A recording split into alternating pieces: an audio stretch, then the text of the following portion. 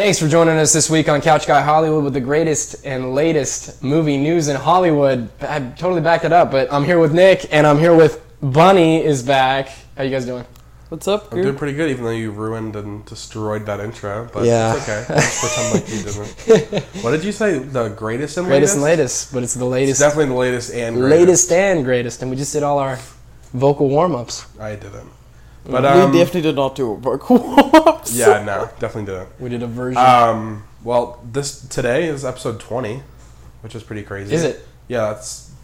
If I'm doing my math right, that's 5 months. I could be wrong. If I'm doing my math right, we're 1/5 from 100. Fifth. No, we're a fifth. 1/5. Yeah, you're right. Good job. Good job, guys. Yeah, outstanding. That's pretty crazy. I don't know. I know we said this a lot. Like, what was it like when we were like a couple months in? Yeah. But I looked today and I was like, wait. I remembered last week. I was like, oh, next week's 20. But then I was like, oh, right.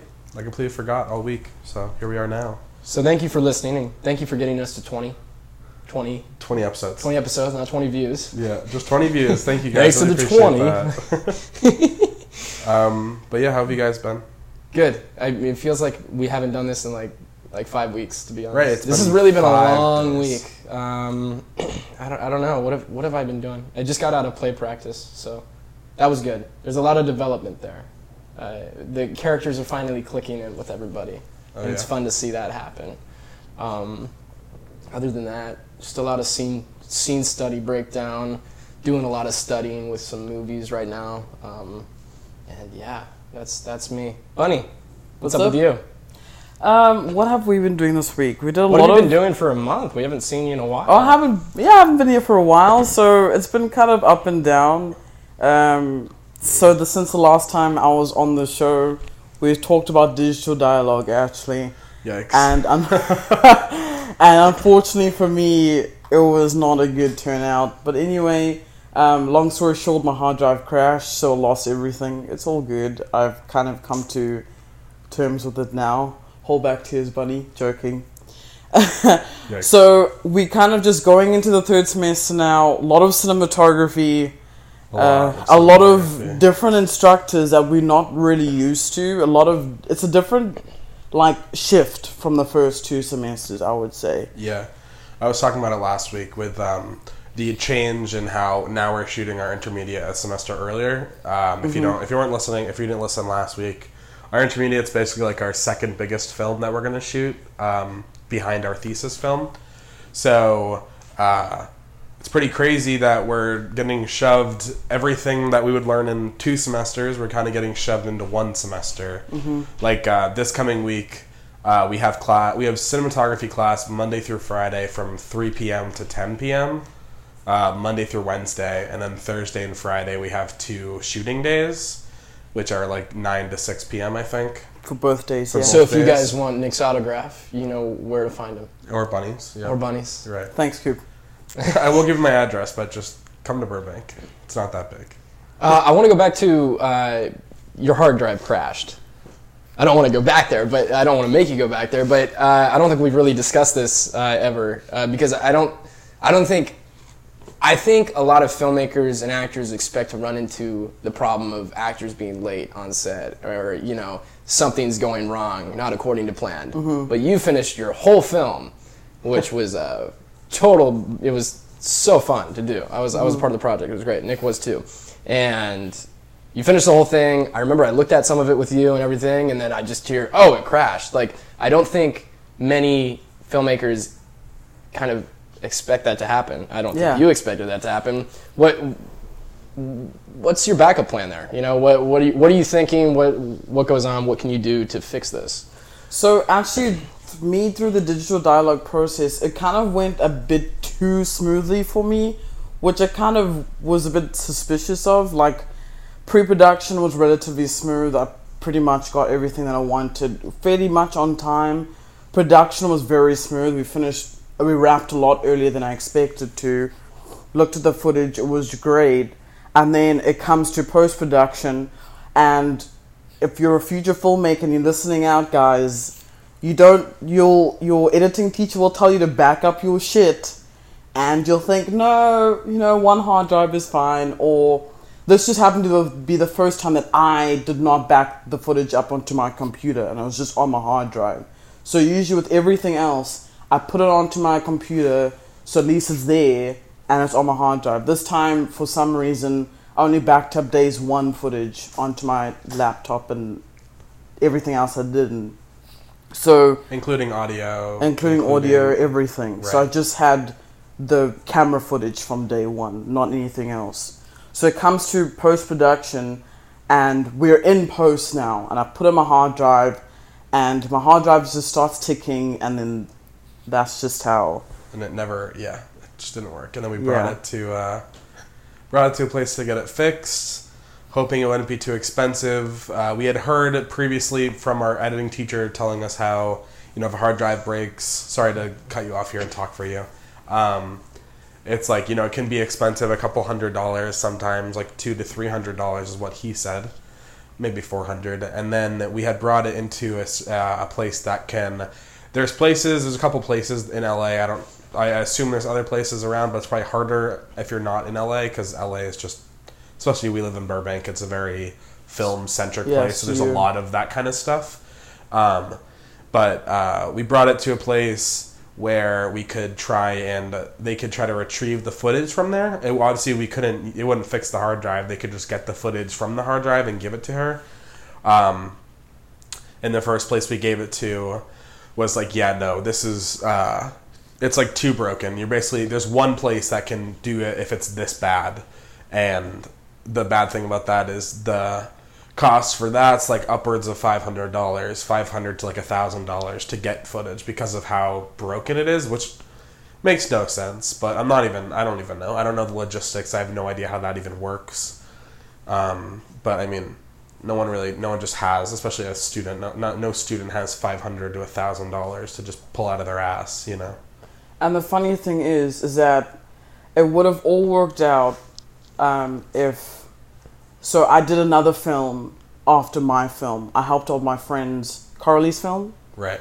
And one of Carly's SD cards was not working. So I used mine, which I used for digital dialogue. And obviously when you have to do someone else's film, you have to format the card, basically erasing everything that was on that card so they could use it for their film. So me doing that was erasing all the footage from day 1 and 2 actually, so she could film a film. Like, not her fault, she just had a faulty card. Right. And I offered to help her out. You had a card on you, like, yeah. Right. I had one, but it was back home. It wasn't like I didn't have it on me. I just happened to have my SD cards on me, so the one I had to wipe, which happened to be the camera footage one.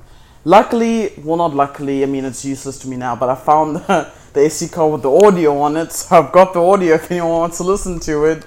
Ooh, it can be a podcast instead. Make it a 10-minute just make it an audio book or something, like, I don't know. But yeah, that's just my story with my digital dialogue film and everything. I decided I'm going to make it a personal project of mine, so I can have time be on my side and make it as long or as short as I want to. So that's probably something I'm going to maybe approach later on in my schooling career, or even, I don't know, where we now have time. But yeah, that's something that I'm thinking of doing. I wanted to talk about your project in particular as well. On the set, you gave the actor/crew a lot of freedom to do a lot of improv, a lot of unexpected outtakes. You didn't even know what was going on half the time sometimes. I didn't know what was going on. It makes me sound like a shitty director, but anyway. No, that was part of the design. Yeah. The style of the movie. Yeah, exactly. Yeah. And were you kind of an actor as well? You were kind of acting as well. She was. Sometimes in the background. So, as a director, what advice would you give others about giving freedom for actors to improv like that, and talk about that experience and I think how it was for you? Was it your first time doing that kind of thing? No. Okay. No, it's not. I tried to do that with most of my films, actually. Because I've got an acting background, I kind of understand how actors feel on set or on stage or things, and it's the worst thing when a director is so restricted on you that you can't really slip into the actor's shoes, if that makes sense, because this actor's so the director wants this action a particular way, and this dialogue said a particular way, and things like that. So it becomes so robotic that you feel like you can't emotionally get into the character because you've got so many barriers around you. So that just for me, because I consider myself an actor director. I mean, I'm not really an actor director, but I've got a more of an acting background. So you're able to work with actors as an actor yourself. Yes. So I personally do like to give actors as much freedom if it's needed on set. Obviously, I'm going to have my 2 cents in it. Like, for some things with you on Inside the Man, I was very particular about what I wanted you to do, or the way like you looked, or an action. It's like something very small that I felt would add to the story. But for the most part, I like to see what the actors do first before I step in and say what I want to say. Yeah. I think that all works in pre-production. Like table reads, I think me and Nick learned last semester is that table reads are so important, because table reads kind of get your actors excited for the project. I mean, it would be a different situation if we went straight onto set and then the actors knew nothing about what the story was about, or what the director imagined in their head, or things like that. So table reads are really important. So because I have a little bit of a different thought about table reads. Do you think that I just lost it, but is there a lot that needs to get out, that you need to get out of that table read? Like, do you need everything out of your actors there? Because sometimes there's emotional states, that some characters are in some scenes in the script, and when you're doing a table read, it's like, how can I put all of this as an actor? How can I put all of this into this little table read right now around a table with everybody? How can I do that? The same way I'm supposed to do that. Is that what you're trying? Are you expecting that out of the actor at the table read? No. But you're still trying to get them to get the idea of it? Yeah. Does it still give you an idea, even if they don't give that performance? They might give an Oscar-winning performance during filming. I don't think that's what a table read's necessarily about, in my opinion. Like, when I think of a table read, it's more of, again, getting them familiar with the script, getting them familiar with what the director wants, or what the director has an idea for the character, give them their character background, have a conversation with them to talk and have them learn about their character more. It gets them time to interact with the people that they're acting with. They get to, instead of reading their lines at home by themselves and then having someone else random read someone else's lines, they're reading the lines with the person they're going to be filming with. Yeah. It creates a chemistry. It starts building the stuff that you need for set, and I think it's super important. I mean, I learned that, and I was lucky enough to have pretty good chemistry with my actors, and Bunny, same thing. So I mean, I think it's super important. But I don't think it's about getting that amazing Oscar performance. No, it has not. I don't. If my actors were to come in, sorry about that. I'm sick still. So I'm kind of. If you hear me coughing in the background, or I can't speak for a long time, that's why. But God damn it. So Dr. Mhlungu, if you're out there, can you send up some meds? But I lost my train of thought. I'm sorry. Bunny, I'll let you go.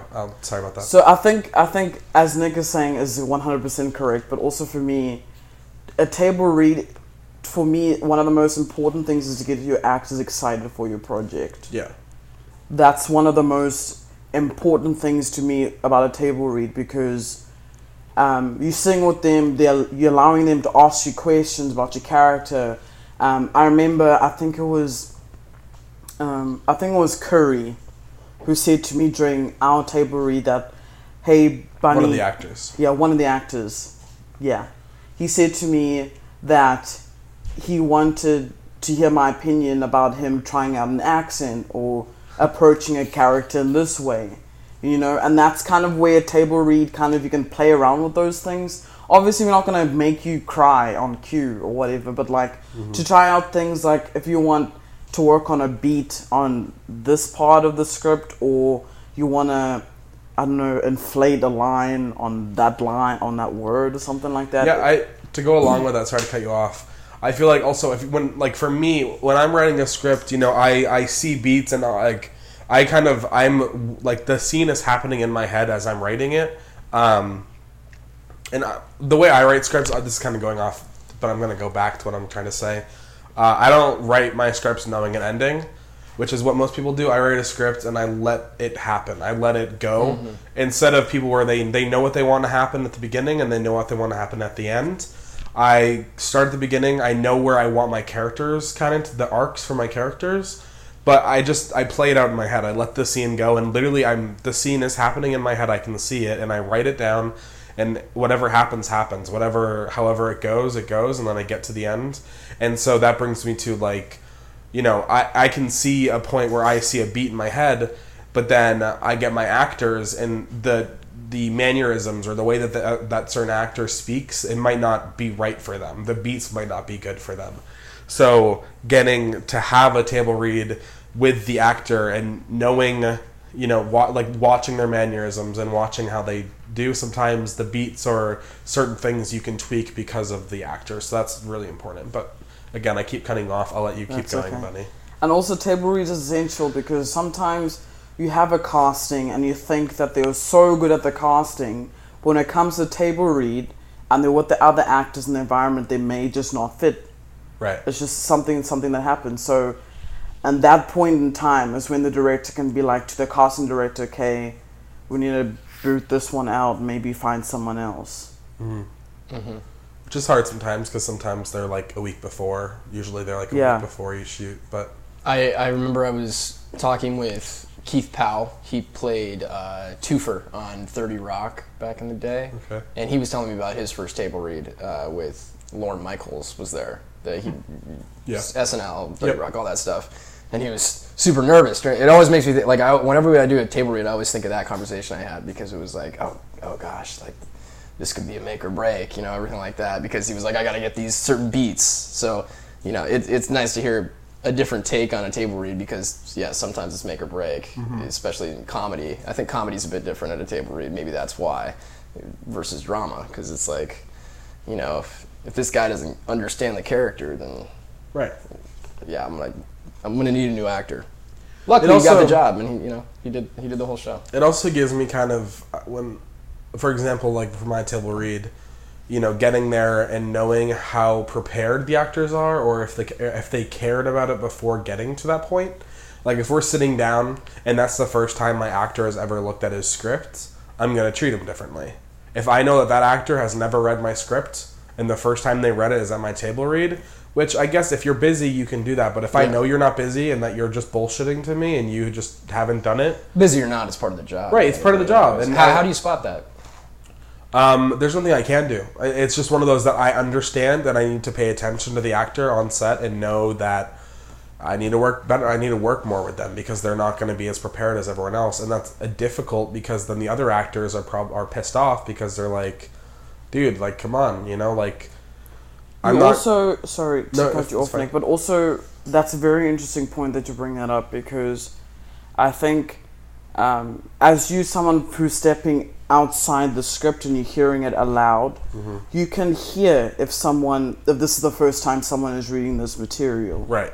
It's just in the way they speak or the way they say a line or something like that. A lot of people add like question marks. Like I know, like when they say a line, they kind of question themselves. So like you literally hear like I'm looking at what's in front of me. So this is gonna be weird, but like someone is reading a line and it says aluminum foil. I know it means nothing to anyone else. But they'll be like aluminum foil or like aluminum foil. Like they kind of drag it out because they've never read it before. They don't know beats. They don't know anything. So or they don't know the emotion or the subtext behind the line.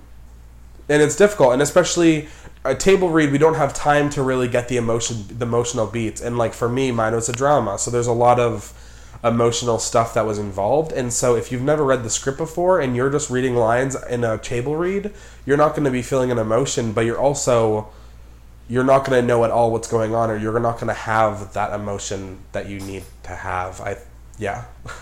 For it. And so it's annoying, and I noticed it during my last table read. Again, it's nothing you can do. I think if anything, it kind of just gives you a little mental check on who you would cast next time. You know, like if you know that person would come a week before or a couple days before and they don't even know the script yet, then I don't know if that's the person I would want to cast again. Because if they don't really want to put that effort into my script, or even want to show that, you know, they can say to my face all they want that, oh, I'm so excited to shoot this, but that's a load of shit if you haven't even read my script before. Then how are you excited for something you don't even know what it is? And it kind of gives people in the industry a wake-up call, because I don't know if I mentioned this or if anyone has mentioned this on this podcast before, but like, I know in our class specifically, we're very vocal about how our actors are on set. Right.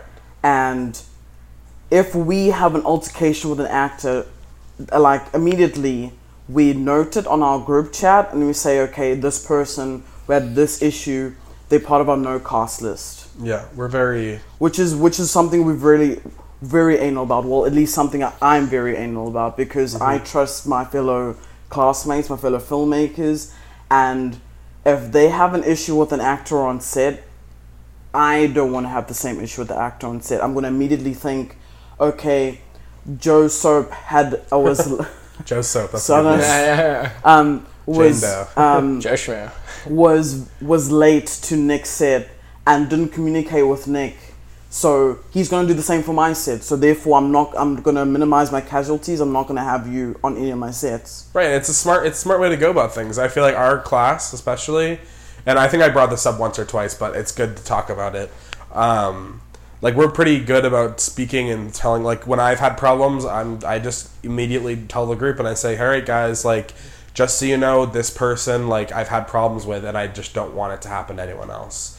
I mean, we're all kind of a family at this point, the amount of time we spend together. So everyone wants to look out for each other. Everyone wants to, everyone wants everyone to do good. No one wants to have to deal with that kind of problem. So having something like that, and it may sound it may sound petty to some people, but it's the industry, right? I mean, if you think about the normal industry, something that can happen, and it's kind of just what LA has turned into, is everyone is super nice because everyone's scared. And I've said this before, I believe, but everyone is scared of who they're going to be mean to. If they're mean to someone and then the next day they go into an audition and that person that they just told to screw off yesterday is sitting at that desk, they're not going to get that job. Yeah. It's the same kind of thing. I mean, it's similar. It's just obviously not the same. But, if you're going to show up late to one person's set, you best believe that everyone that knows that person is not going to cast you. And also, I think it's the same with filmmakers as well. How many times have you been on a set where you're like, this director knows nothing?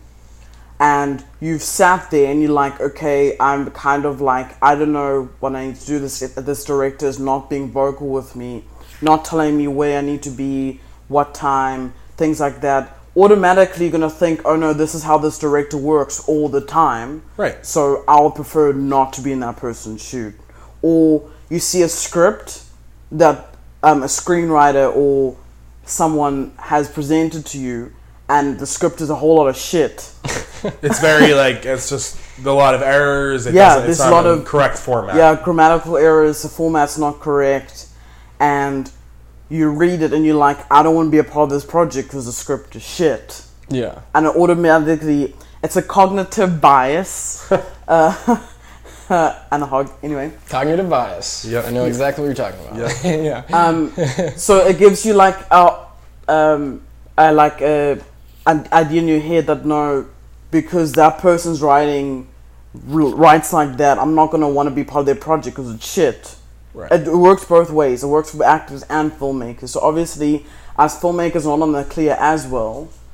I know that there's so many actors in Los Angeles who always want to be in films and stuff, but it works both ways. Yeah. You don't want to be an unprofessional filmmaker where the actors go to each other and are like, oh my god, Bunny did this on set, I never want to work with Bunny ever again, because then it fucks up my career, and then vice versa. You don't want me to go around to Nick or whoever and be like, oh my god, Cooper did this on my set. You probably don't want to cast Cooper in this role, and maybe it's a role that you're really good at, but you just fucked up on the day, and I just ruined your whole career.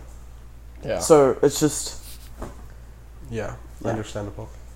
You know, so much. It is. That was a lot. I was coming up with a question, and then she kept going. I was like, oh, I came up with something else, and then she kept going. And I lost it. It was good. It was good. But yeah, no. Listen to this woman.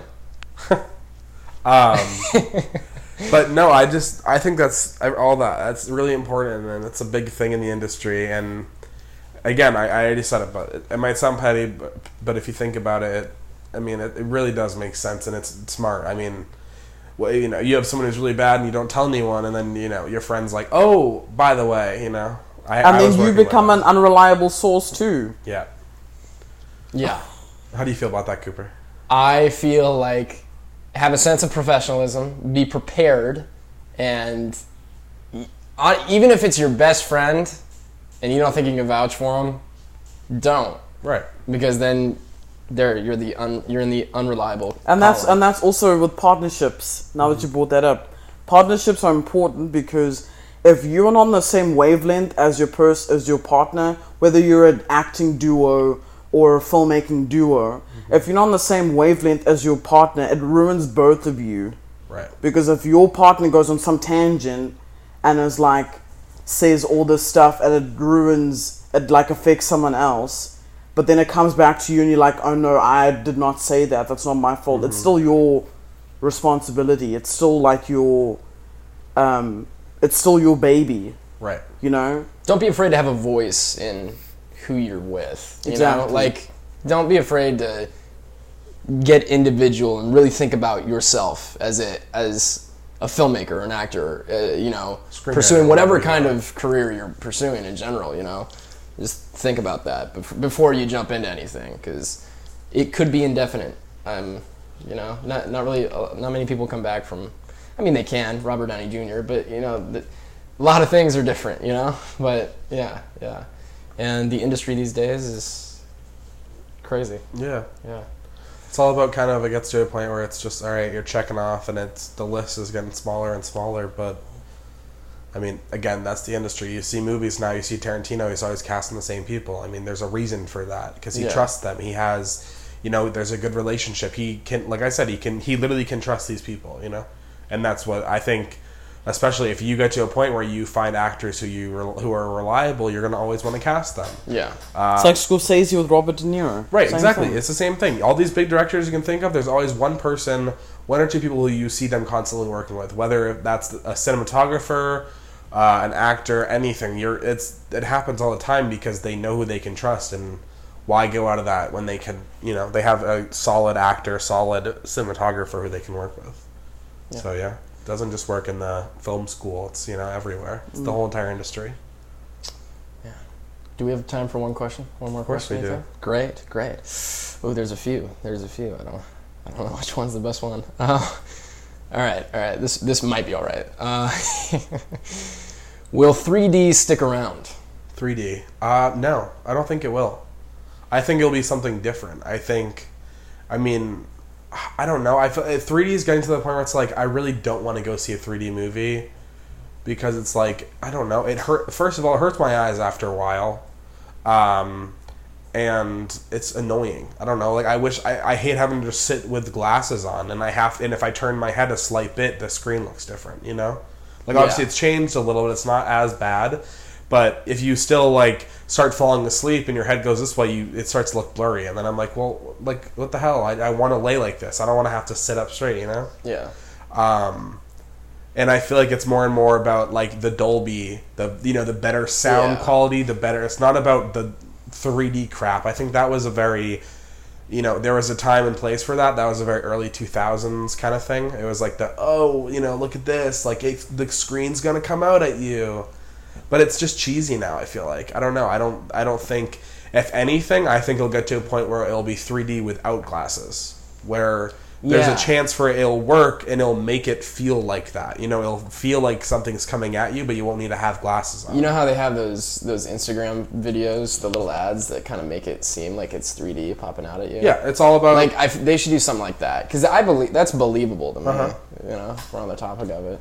Yeah, I mean, I think 3D just looks cheesy. I mean, think about like this is the only one I can think of off the top of my head. There's two, but like Meet the Robinsons. Oh yeah, Remember, I saw that movie when it came out in theaters. I did. I was a youngin, and that was a very 3D movie. The robot was always coming out at you with its head or its arms, And the it, T-Rex also. right, it was cool, but it was stupid. Like if you look back at it, it's like, why? It's like that's just cheesy and it's for kids. Like I get that, but like it doesn't add anything. You know, like I feel like Dolby or like IMAX, something that really brings you in, makes you feel like you're in the movie. But having to wear glasses, I feel like it personally takes me out of it. Yeah. Because if you take your glasses off, it's not the movie anymore. You can't even watch it. It's not watchable. Yeah. And I don't know. I mean, that's just my opinion. What do you think, on it. Bunny?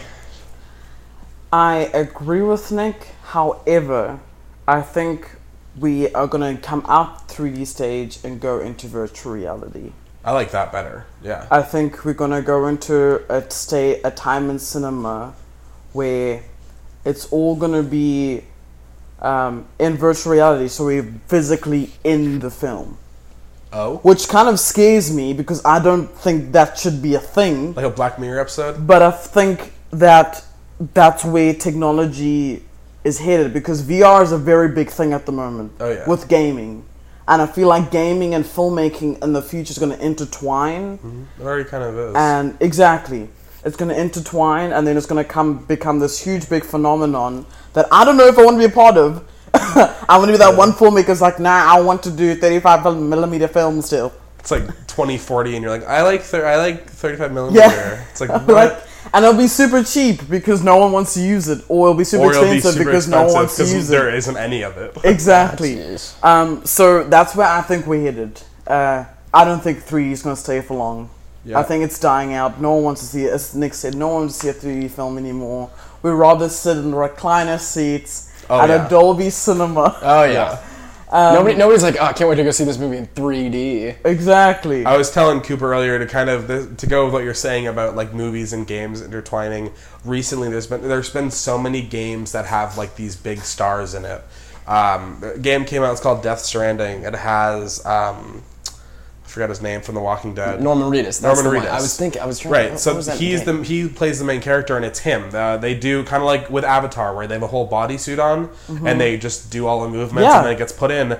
Another game that just got kind of his announced just was today is Keanu Reeves is in a new game. Cyberpunk. Yeah, it's called Cyberpunk, and he looks 77. He looks crazy. Like that's the correct year. But it looks like amazing, and like that kind of stuff. It's like to see more and more of these like A-list stars in these games, and no one is mad about it because like I feel like when that started, people are like, "Don't do that." Like, why are there like no? This is a video game. Like Call of Duty, I think was like one that I remember who started it with a lot Kevin of Spacey. Right, with Kevin Spacey, and I mean he was in it, and everyone at first was kind of like, "That's weird." But then it kind of grew on people, and now it's like it's becoming the thing of having, a famous celebrity becoming the main person in a video game. They should do that with I think he's more of a big celebrity, but Stephen Ogg who's Trevor in Grand Theft Auto 5. He's he's pretty good. A lot of those, all the motion capture now. It's kind of like. Motion capture is so cool. It's so cool. Like it's definitely something I want to tackle in my career at some point. Imagine being able to play as Coop. You know. Right. So on the couch playing as Cooper. Cooper sitting next to me. Yep. He's reading his lines out loud as I'm playing the game. That'd be weird. That would definitely be a challenge. I bet the script is like 1,000 pages because it's just like new dialogue. Yeah. You know, it's just crazy. Anyways, I didn't mean to go off on a little tangent there, But no, I think I'm excited. That's a cool idea. Maybe, at theaters, every seat has a VR thing. You pull it out of the seat and it gets put on. I think that's where we're going to be headed. Avengers virtual reality. I don't know about that one. No, that'd be crazy. It's actually funny that you speak about your first 3D experience. My first 3D experience was seeing Hannah Montana's concert. Oh, wait, I did see that. Yeah. With the glasses? Yes. But, it was at home. No, for me, it was. I actually went to the cinema, and I made it such a big thing. Yeah. And I remember going crazy because it extended her arm and the microphone. And I was like, oh geez. my god. What do you guys think mine was? I have no idea. Spy Kids 3D Game Over. Oh my god, I actually love Remember that that one? movie. I actually love all the Spy Kids. And then like I don't know what came out first though. I'm trying to think. I think Shark Boy and Lava Girl? Jaws 3D, bro. One of the worst I don't movies ever think- made. No, I never. I saw think the that. end of 3D. Sorry about that barking dog in the background. I thought the end of 3D was kind of like after Avatar. It kind of just like sped down. So I feel like where 3D will go, where the future of this will go, we've got 4 Avatars coming up in the next right. 8 years. So like, Yeah. I think whatever happens with that, we'll see. Because now we have Dolby. Yeah, again, now we have Dolby. Now we have Prime. Now we have all IMAX and everything like this. I guess once Avatar releases, we'll see how. I need IMAX we'll with see if it reclining improves. seats. That's all I'm saying. Yeah. They gotta make it happen. Improves or declines. I think that's kind of a choice. What, IMAX reclining seats? No reclining seats because it's kind of like I think they want to keep you engaged. But I want the in reclining whole- seats. I don't know. Because like IMAX, there's so many seats shoved into one theater. Like that's what I hate. Because in those, the only thing about IMAX is, and compared to other theaters, I don't know if it's just me, IMAX is always really hot because there's so many people. I've just noticed that. Like IMAX theaters are always gross, and I don't like it the entire time because it's like everyone is like smushed together because they shove like 200 people into a theater for IMAX, and then I'm like, I just want to go to Dolby and recline in my seat and watch Annabelle. You know, like I don't know. That's the only thing I think of off the top of my head. Excited for that movie. Yeah, but I don't know. That's a good thing to think about. I don't know where 3D could go. Who knows? 3D could just all of a sudden disappear, but I don't think it will. But We'll honestly, see. I'd be okay with it. Maybe Time will 3D tell. will be the normal watching. Oh God. The last 3D movie I saw was in 2015 or 16. It was Chris Pratt, Passengers. The one. You with saw Passengers in 3D? That's not even a didn't wanna 3D see- movie. Why would I don't understand? No, it's not like I Why would it be wanted to. 3D? I was hanging out with a friend. And you're like, we're going to this movie, and I was like, okay, I guess I'll tag along. And then, yay! It was.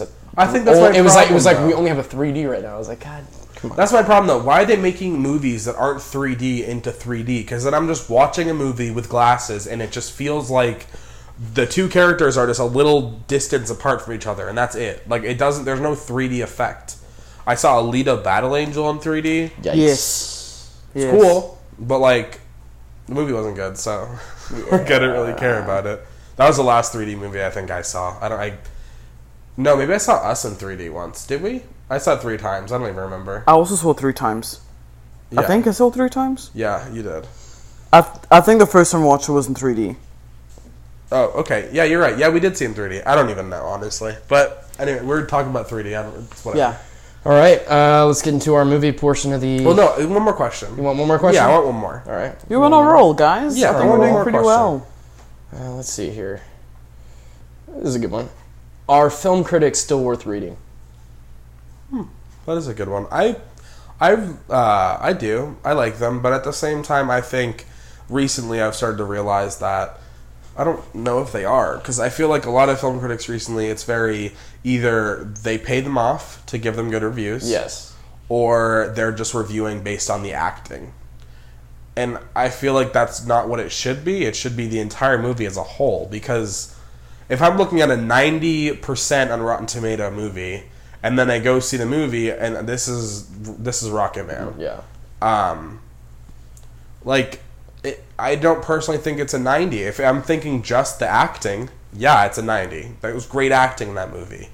But, like, to put the whole film, that's not a 90%. Like, I don't know. I just think if they do, they need to change the way that they review. Or the way that they shouldn't just review based on solely just acting or whatever it is, you know? Because I personally, like, every horror movie gets a bad review, and that's because of the acting. The acting's horrible in horror movies. But you got to think about more than just that. Think about the concept of a movie. Think about, you know, if something's original and has like a pretty decent story, but the acting's horrible, why does that get a 40%? That should get like a 60, you know? Like, it's okay, but it doesn't have good acting, you know? Or like a 50 or something. A 60 or 50 is a solid rating for that. But they get 40s and 30s. I don't know. That just irritates me about them. Bunny, what do you think? I want to hear what Coop has to say first. We were talking about it with. I haven't seen it yet. I don't think I will. Dark Phoenix. We were because they always have the early review reactions that come out, and they're like, "Oh, the movie was great. It was so good. I loved it." Like, the sequences are great, like the action was cool, like okay, all right. I see that all the time. I saw that in like for example, Batman versus Superman, Dawn of Justice, Suicide Squad, I'm just picking on DC movies because they always give like that. Oh, it was so great. Aquaman was great, and then I see it. I'm like, this is really terrible. Right, this I agree. Is truly awful. Aquaman's truly awful. Looks cool. It has potential, but it kind of fails to come up. So I can't really trust those. Sometimes I can't trust those ratings, but like when they actually come out, I look at Rotten Tomatoes a lot. I look at a variety of different reviews, and I look at a couple sources that I trust completely. But I mean, it really depends, and it really depends on the story as well. A 90 will kind of maybe heighten my expectations or make me look at maybe maybe I should go see this. This is supposedly really good. Yeah, I saw Rocketman. I wasn't too thrilled. Yeah, but it wasn't like an awful movie. But does it looking at the 90, it kind of just. My expectations weren't met, I guess. Mm-hmm. But like a movie like Glass came out, and I think it got around a 30. I'm a big fan of that series, and I love that movie. I don't know, it's like, oh shoot, should I lower my expectations? And they get heightened. It really depends. I don't know. There's a lot of different factors that go into ratings because a lot are different. IMDb is different. Metacritic is different than Rotten Tomatoes, and the audience score is also a lot different than the critic score because critics are like, yikes, they'll look at oh, great performances, but fell short here. But audience ratings will be like this is an enjoyable movie, like I really like this. It really depends. Again, I'm just repeating myself. Or getting paid off, like I said. Yeah, getting paid off. That could also be a thing. I mean. And also, I've been noticing recently a lot with movies that I've been getting excited for where you don't see the reviews coming out until the day it comes out or the day before, which is smart because they're knowing that, okay, I know this movie, the people that made it, they go, I know this movie, acting isn't great, right? So if that's the case, and they know the acting isn't good, at least that's what I've noticed. All these movies that come out and there's no review until the day before or after, it's because the acting's horrible or something about it is so bad, but everything else is good. But they know that if that was to come out 3 days before, no one's going to want to go see it. Dark Phoenix came out and had a 14% or whatever it was when it first came out. And I was like, there is no way that I'm going to go see that movie. Yeah, it's... Right, because of that. But if it was to come out the day before, if it come out on like a Thursday... my chances of me already seeing it, because I would go see it on Thursday night, and I probably wouldn't have as much time to really make myself think to see it or not based on the score. Yeah. So, I mean, I think, honestly, I think they should, I don't know, but, Bunny, I'll let you go. There's one more thing I wanted to say. I think this will help me answer the question by next week. I'm seeing a screening of Yesterday by Danny Boyle, the one about the guy everybody forgets who the Beatles are. I'm going to be able to see that this week. So next week, depending on, I don't know if I'm going to have to sign anything, we'll see. I might be able to give a good review next week. So then and no ratings have come out yet, so I'll be able to give you an honest review of what I think like this is, because I don't like to lie about like, oh, this movie was so freaking good, like if it's not good, I'll tell you it's not good, Bunny?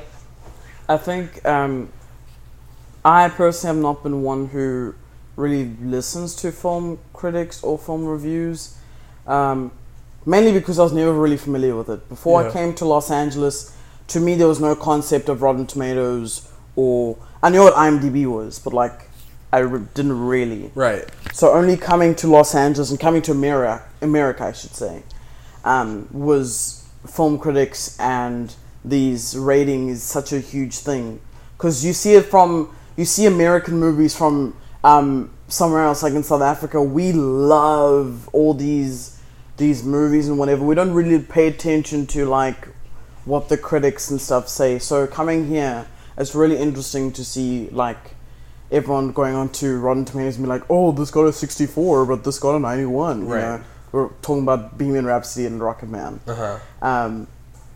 So to me, I've never really been fazed by it, but the one movie that I was reluctant to watch, well, still am, probably not going to watch it, to watch because of the Rotten Tomatoes rating was Dark Phoenix. Right. I'm not gonna watch it. Yeah, and that's it's bad because like, sorry to cut you off. Yeah. But like, it's the end of the series, and it's been pushed back. Right. There's a lot of other factors that go in, not the critics, but a lot of other factors that go But into still, that that's sad because, like, for me, like, I've been watching this series growing up, and to then get it completely destroyed because the critics gave it a 14%. That if any movie is under a 40, I'm not gonna see it. I'm sorry. That's just I'm not gonna waste my time watching a movie in the theater that has such a low rating. And I don't know. Sorry, Bunny. I keep cutting you off. I'll let you go. It's okay. To me, ratings are in this industry, in any actually performance platform, ratings to me are such a bizarre thing because movies, plays, art, paintings, stuff like that is so subjective. So how does one go to a film and be like, okay, I rate this a 73%. Someone else is going to go there and be like, I rate this 63. But then I'm assuming it's an average because not everyone can go in there like, oh, I think it's 73 too. I'm gonna go in with a rubric now these days. I'm like, okay, good. Yeah, like I think it's so subjective. So is it really that trustworthy? Because to me, it would be working on averages because not everyone is gonna sit there and be like, yo, we all thought it was a 73, bro. It's all 73. It was definitely a collection of critics went to go see a film, came together, gave their scores, and then they averaged it out. So there's obviously going to be outliers in that. Sorry to bring in mathematics in here, but like if you don't know what an outlier is, it's the one person who's skewing the whole chart. Maybe it's different from everyone else. Their opinion's completely different. So maybe everyone else is around the 60s, but there's one person who's like, whoa, Dark Phoenix was a 90 for me. Right. You know? Stuff like that with me and then it skews everyone, all the data, because then it goes, okay, the average is gonna be like 80 something because that one person skewed the whole data. So, like, to me, film ratings, it shouldn't be a huge thing.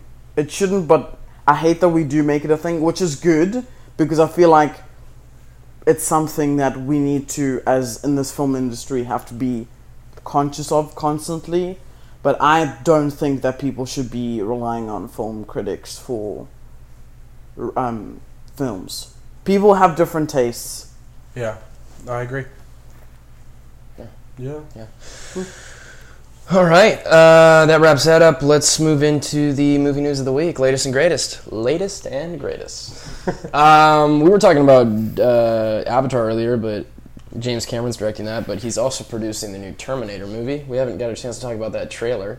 Yeah. I don't think it looks that great. I'm not that excited. It is a direct sequel to Terminator 2. Have you seen Terminator, Bunny? Mm-hmm. Did you see the second one as well? Mm-hmm. So it's a direct sequel to that one, and they're erasing the last three. So I personally like the Christian Bale movie. That's what I have to say about that. The third one was okay, and the fifth one was god awful. This one, the trailer came out, like I was hyped. Tim Miller's directing. He did Deadpool. So he's got a good eye for like those kind of movies, those action movies. But I don't know, the trailer came out. It looks just really CG'd and I don't know, like Terminator. Pretty weak. Yeah. But then James Cameron came out and said this, which kind of changed my view. Let's see what you guys think. I think the best way to think about Terminator Dark Fate is it is a direct sequel to Terminator 2. Just said that. Third film in the series, continuing John Connor's story, Sarah Connor's story. The T-800 returns, a different T-800 with a very different role to play than what we've seen before. And then he also said that I think tonally what makes this a direct sequel to T1 and T2 is as much about the tone as it is about the narrative. It's R-rated, it's grim, it's gritty, it's fast, it's intense, it's very linear. The whole story takes place in 36 hours. It's not this kind of grandiose, well, that's a hard word, complex story. It's just very focused on the characters. It's very present, and it's just a fast white knuckle ride. What do you guys think about that? I don't know. Like, I mean, that's interesting, and I guess that's him probably trying to cover his ass, basically. Could be. Him going, crap, people didn't really like this. I know a lot of people do, but like some people didn't like it, so he's trying to make it everyone. It's cool. I mean, it's cool to know that the 36 hours thing. That's something small, but like yeah, but that's big. That makes you think like, oh shoot, like this is like a timely movie. Like Mad Max took place in 2 days. I saw that movie too much. I really don't like it because of that, but it's a good movie. Yeah. I'll see it. I think I'm gonna see it no matter what. I don't know. I like the Terminator movies. I think they're cool. I just, again, if CGI is too much, I don't know. CGI is cool, but to an extent. You know? Like, I get it. Terminator is all CGI. You can't just. No one looks like that. You know. You can't just have someone that looks like that or make something that isn't $1 million to make them look like Terminator. I get that. But that whole sequence in the car where he like gets shot and then he like transforms out of the car into I don't even know how to describe that scene. I don't know how to describe that either. It's cool, but if that's the entire movie, I don't want to watch that because that's just a load of crap on my screen. Like it looks just a jumbled mess of CGI. I don't know. That's just my opinion, but Bunny, I haven't seen the trailer, so yeah, you shouldn't have anything to say. It just it's all right. It's cool. You'll have to watch it and you'll get back to us whenever. Yeah. Couple weeks. I assume you'll be on soon because Ben ain't here still. So, oh Ben. I do just want to say one thing really quick about Dark Phoenix because we didn't really. I know we talked about it. We were just shitting on it, but I haven't seen it yet. We haven't seen it yet. I haven't seen it yet. Terrible. But I know what happens. Like the pretty big things that happen in the movie, and I feel like it's not as bad as we think because especially I know people who have seen the movie and they said it's not that bad. It's not that bad. So I don't know if I'm gonna probably see it once it comes out of theaters. I won't see it in theaters, I don't think. But if I have like 2 hours to waste, I'll watch it. But I don't know. I feel like I think it might be good or not good, but I think it might be better than that 20%. And that again goes back to the whole critic stuff, and that's stupid. Because for me to make me think for all the way until now that this movie's ass, and then people come back like it's actually really good, or it's actually better than I thought it was gonna be. Cognitive bias. Cognitive bias. No, literally, but that's the thing. That's kind of again critics. That's what's not good about them. But I should have said that earlier, but I'm just saying it now. But that's all I wanted to say about that. Anyways, that's all he has to say about that. From Nick Schofield. That's me. Quentin Tarantino is reportedly developing a sequel to his hit film Django Unchained. I thought he's only doing one more movie. Yes. I don't know of what it is.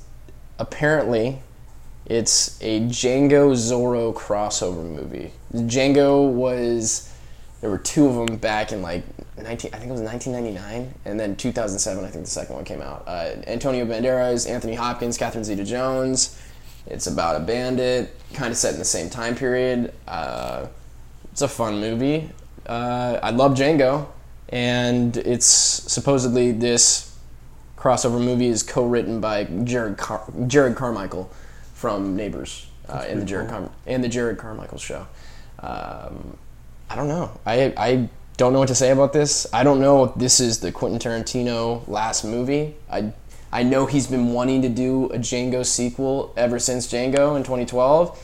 The Hateful Eight was supposed to be a Django sequel, but the script got leaked. I don't want to see I want to see an original movie. Like, I want another Once Upon a Time in Hollywood. It's not really original, but like something that's unique, a Reservoir Dogs. Something like, I want his final film to be something that's like Quentin Tarantino. I'll take Kill Bill 3.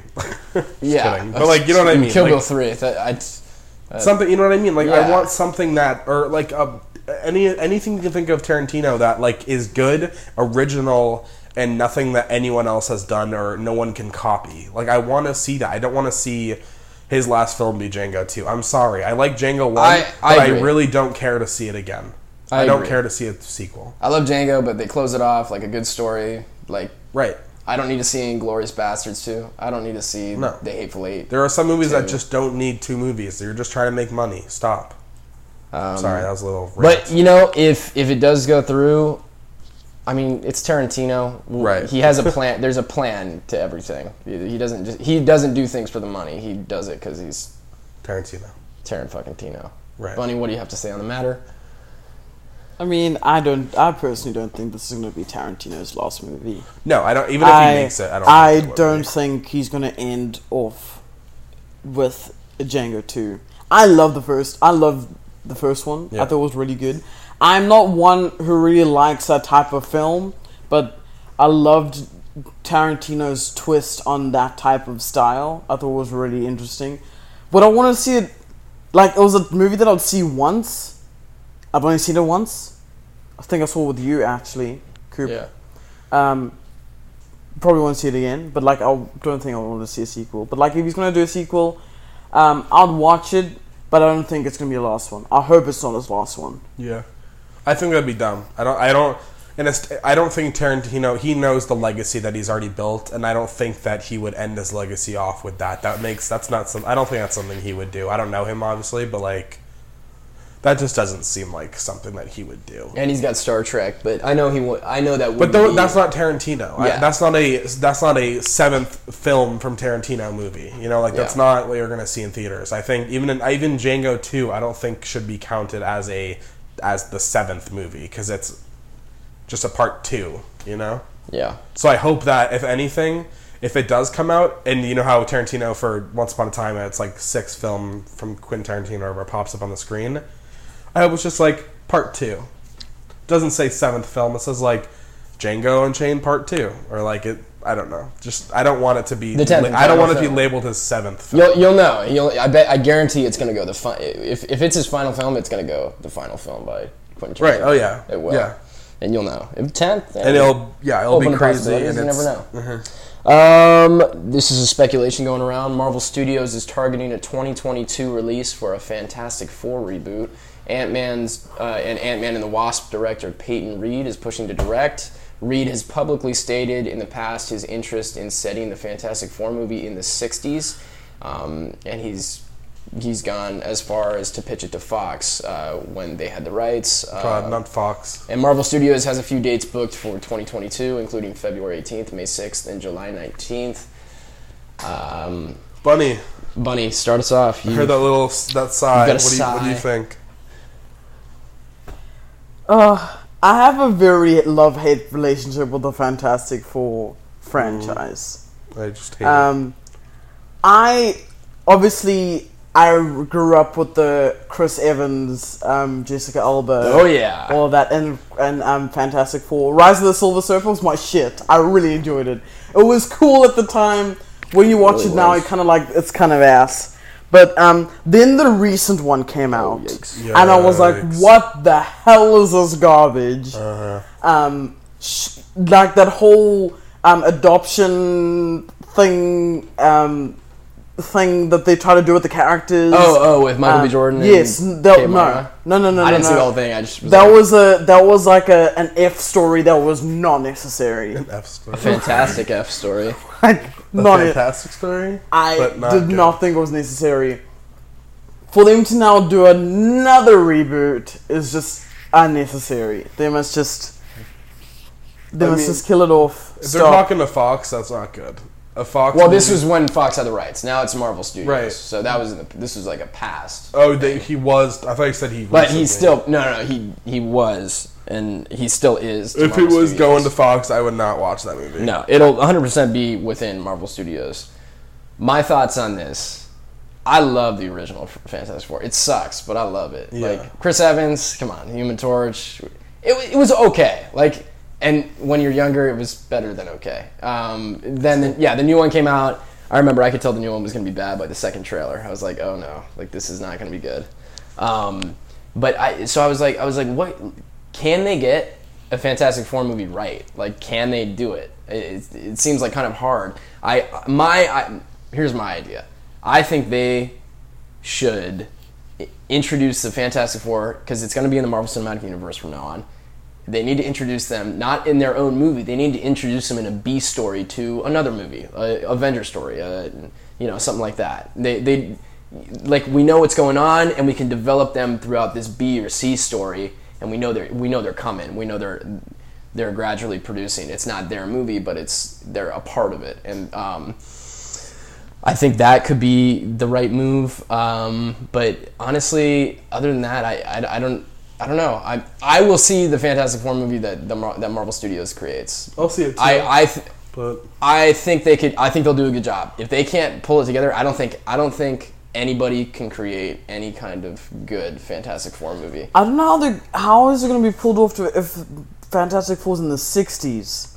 Well, I think that's just a pitch. Who knows? There's a quantum realm now, so time travel is possible, and Richard Reed is possible. A different. I want to see Galactus. I want to see Silver Surfer. I want to see Doctor Doom. You know, I want to see who they cast as this new Fantastic Four. So whoever's listening, What happened to the Doctor Doom movie? The Doctor Doom movie? Yeah. They still talking about it? Noah Hawley, I think, is still talking about it. Okay, so I'm just making sure. Yeah, I think he's just finishing up Legion season 3. The final season. I'd be very down to see a Doctor Doom movie. Yeah, because they haven't got him right either. They haven't got any of these characters right. Chris Evans was great, and Jessica Alba was awesome, but that was about it. I don't know. Who do you think should be casted as the next Fantastic Four? That's my question for the audience to come back with. Okay, I was gonna say you can't put me on the spot. I couldn't even think about it. Yeah, I'll think about it for next week. I'll think about it for next week. We'll all think about it for next week. You have anything on the matter? On that? Yeah. No, not really. I don't really care. I like the old ones. Not really. Like, just as a kid, I liked them. Obviously, looking back, they're horrible movies. It'd be interesting to see if, obviously, with Marvel having the rights, I think they could do it justice, and they'd be able to make it pretty good. But at the same time, I don't know who's writing it.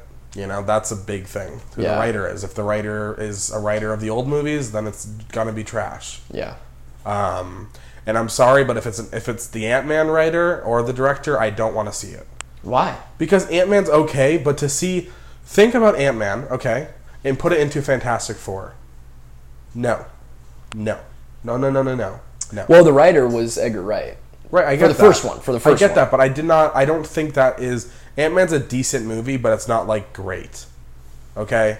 And I don't know. It's going to be a 60% on Rotten Tomatoes if that's what happens. I think with Ant-Man, the thing that boosted it up was the acting, the casting of it. Paul Rudd was the perfect person for that specific script. If it was some other person, no one would see that movie. Like, he's the reason why people wanted to see that movie. It was originally Simon Pegg and Patrick Wilson, I believe. Right. Trash. Simon Pegg? I like Patrick Wilson. Simon Pegg, too. Yeah. I don't know. You never know. Okay. With Edgar Wright, yeah.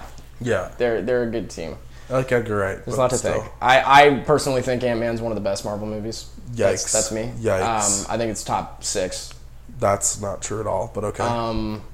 I think the story is great. I like it. The heist thing. I like the casting. I like the characters. The second one. The second one's a fun. Don't family even get me into the second. Second one's a fun family movie. That's all. I haven't seen the second. The second film is literally just there so that they can introduce the quantum realm and all that stuff. That's the only reason that movie was there. If Peyton Reed directs Fantastic Four, I don't know if I'd have a problem with it. I don't think I would. It really just comes down to the writing, and it comes down to the casting as well. You'd have to see. I want Evan Peters. We'll know in a couple, maybe a year. Or we might know. Maybe less. Maybe we'll know in a couple months. Yeah. That's about all I got for today. I got some music stuff. Oh, you got some music stuff. Hit it up. Not much, but you guys know I've been not listening, but you two know that I've been following all this Kanye stuff, waiting for this album to drop. Mm-hmm. There's some pretty crazy stuff happening right now, and I'm just waiting. I keep refreshing this subreddit that I'm on to figure out what's going on. But so if you guys don't know, I've talked about it before, Kanye has this whole Sunday service thing that he does. Yeah. And so last year, he had tweeted out a photo that was a picture of what looked like nothing to everyone else, because at the time no one knew what Sunday service was. No one knew what any of that stuff was. It was a text message he had sent, and it was like what he wanted it to look like. In Arizona, there's this crater that I am blanking on. It's an artist, Terrell something, I believe his name. I don't know his last name. I'm blanking on it. But he's an artist, and if you watch the Kanye interview, he actually, the one with what's his name? David Letterman. He actually spoke about him and like the light and like the color palettes and like whatever for his stuff, and how that's what Kanye feels like with his bipolar. I don't really know how he related it. It was weird. But so he posted something last year, and it said that guy's name, and he had a goat thing next to it. Yeah. And it mean nothing. But today or yesterday, actually, Travis Scott posted a picture, and it said, "If you know, you know." And it was a mountain, and then he had the little shush emoji covering it, and that was it. And so that's kind of what started all the speculation, because everyone's been waiting for Kanye to announce Yandhi, and he's just being stupid at this point. And so that was the first thing, and then a lot of like producers and stuff started posting things about him. His birthday was this weekend. It was Friday. Yeah. Or Saturday. I think it was yesterday. No, it was Friday. Either Friday or Saturday. I don't. It's One of the whatever. two. Yeah. And so there's a lot of people that are in Arizona right now where this crater is. There's Kid Cudi. I assume Chance is there. Travis Scott's there. That's a weird... Like, why would Travis Scott be at a Kanye West Sunday service if there was nothing happening? Because he's dating Kylie Jenner. Right, but Travis Scott hasn't gone to any of the other ones. True. Like, he's never been to any of the other ones, and now he's here. So people assume... Also, this is really weird, and I don't even know it, but, like, Easter Sunday was, like, 7 weeks ago, and there's a holiday that is today. I don't know what it is. It's some religious thing. It means nothing to me. I have no idea what it means. But basically, that's what today is. And so the way that he's doing a Sunday service in, I think, about an hour or two at sunset, and that's all about light, because where he is in the crater, it's all about how the light hits him. And so... by the time this comes up, everyone's going to know already, because the stream would have happened or not. But basically, there's most likely going to be a live stream of Sunday service, and that will bring a Yandhi announcement of when it's going to come out. Oh my! And it's funny. I don't know if I mentioned this, but Chance, at least on the podcast, I haven't mentioned it. His album was supposed to come out I believe it was like the 13th or the 9th of July. And because his name on Twitter literally I think it was like the 15th, and it literally had the little calendar that had the date in it, and it said July 15th. Yeah. And it said new album coming out. And now his picture is the Yandhi disc. Like when he first released, when it was going to come out, the picture of what the cover art was, which is that mini disc. His cover art is now the mini disc, and his thing says sometime in July.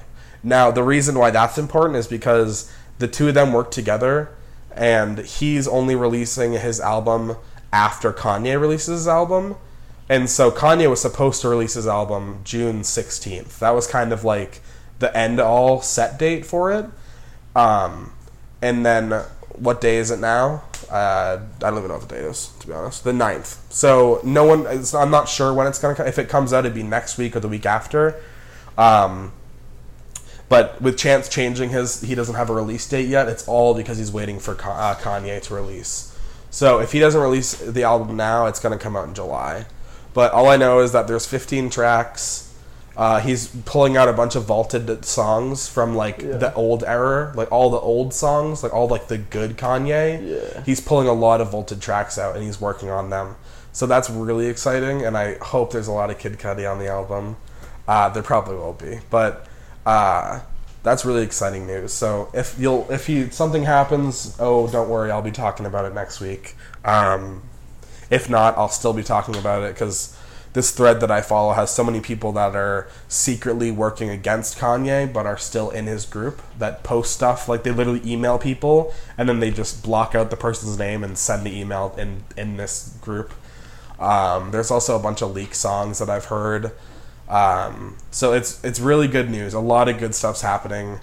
But yeah, that's really all I have. There's no really new music that's come out. The new Miley Cyrus EP came out, and I guess it's a group of like 4 of them, and it's going to create one album, and she's just kind of releasing them every couple weeks, I think. Do you want to talk about Black Mirror, or do you want to save that for next We week? can save that for next week. Save it for next Yeah, week. because I think I want to talk about that for a minute, because I will say, though, I don't think this season is as bad as everyone's saying.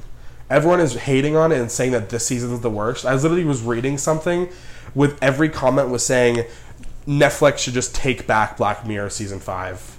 Like, nah. Or is it season 5? Yeah. Yeah. People are like, no one even wants it. Like, this is the worst. Get rid of it. Oh. And I'm like, I don't think it's really that bad. Like, the Miley Cyrus episode, if you think about what it is, I think it's trying to make, and sorry, we're not talking about music anymore, but that's fine. It's like taking a kid's movie, but turning it on its head and making it R-rated. And that's what it is. The acting isn't good because you're supposed to treat it like that. If you go into that watching it like it's a Black Mirror episode and you're watching a normal episode of TV, you're doing it wrong. You need to go in knowing that it's kind of a teen kid show that you'd see on like Disney Channel at 8 o'clock on a school night. Like, that's what it is, but it's an R-rated version. And I like it. I think it's cool. But I think, again, for people who are looking at it like a Black Mirror episode, a typical Black Mirror episode, that's not what it's going to be. Yeah. Smithereens, I loved. I thought it was really good. I couldn't stop watching it the entire time. It kept me engaged. I was kind of disappointed with the ending, but, I mean, it's writing. If you can't, sometimes there just isn't a good ending. And that's the same with the Miley Cyrus one. It was a horrible ending, but everything else was great. And then the first episode was really weird, but it was cool. It was a cool concept, and to hear that it's related to Bandersnatch is really cool. Which one? Striking Vipers? Striking Vipers, yeah. So originally... Let's talk about it next week. Yeah, I'll talk about it next week, but basically, really quick, Striking Vipers, they filmed before they filmed Bandersnatch. And then they realized that Bandersnatch in itself was its own season.